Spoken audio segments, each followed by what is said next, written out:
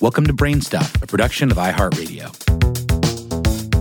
Hey, FunStuff, Lauren Vogelbaum here. The 1950s most iconic television show may have centered around Loving Lucy, but the famous redhead's ex-husband, entertainment industry pioneer Desi Arnaz, deserves a whole lot of love too. Born in Santiago, Cuba in 1917, Arnaz immigrated to the United States just before the Cuban Revolution and went on to change the landscape of TV as we know it. Arnaz started life in a somewhat privileged position. His great-great-grandfather, Don Manuel Arnaz, made an early move to the U.S., buying up tons of land all over Los Angeles, including the area that would become posh Beverly Hills. Arnaz's father was the mayor of Santiago, his mother was the daughter of one of the Bacardi Rum Company founders, and his grandpa had accompanied Theodore Roosevelt and the Rough Riders at the Battle of San Juan Hill. All in all, not a bad family tree to sprout from.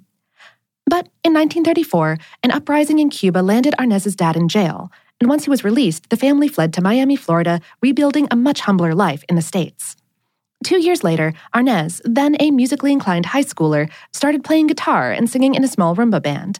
That's when famous bandleader Xavier Cugat discovered him, swooped him into his band, and Arnaz found enough success to branch out on his own.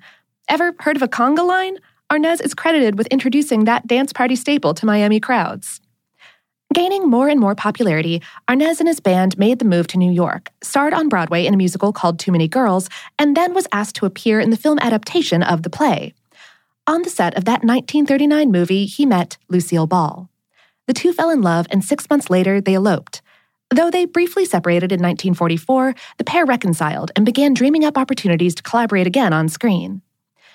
The magic moment came in 1950 when Arnaz and Ball pitched CBS on a sitcom they developed called I Love Lucy.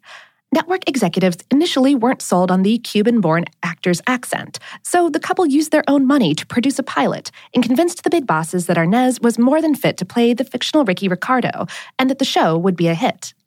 Not only was it a hit, it was the hit.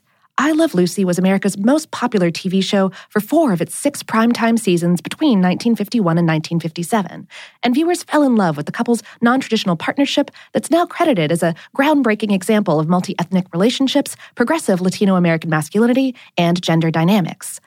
But Arnaz wasn't just the on-screen straight man to Ball's uproariously funny lead character. He was also heavily involved in every aspect of production, from coordinating taping in front of a live audience, a first for televised sitcoms, to figuring out how to simultaneously operate 3 cameras in real time. Filmmaker Penny Marshall once said, "Bless Desi Arnaz for creating the 3-camera. You could find out what's funny or not with an audience. They're faster than anything." Arnaz and Ball formed the first ever independent television production company, Desilu, in preparation for the show, and they convinced CBS to give them full ownership of their episodes. When Arnaz later sold them back to CBS, he reportedly made millions, and the show continues to live on thanks to his business savvy. But Desilu Productions wasn't just responsible for I Love Lucy. The company also produced major projects like The Untouchables, Mission Impossible, and Star Trek. Although Arnaz and Ball eventually divorced in 1960, they remained close friends for the remainder of their lives. Arnaz passed away from cancer in 1986 at the age of 69, but his legend endures thanks to the immeasurable impact he had on the entertainment industry, his loved ones, and the communities that continue to draw inspiration from his immense contributions.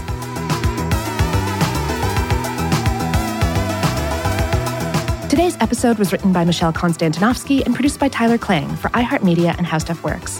For more on this and lots of other topics that do some splainin', visit our home planet, howstuffworks.com. FunStuff is a production of iHeartRadio. For more podcasts from iHeartRadio, visit the iHeartRadio app, Apple Podcasts, or wherever you listen to your favorite shows.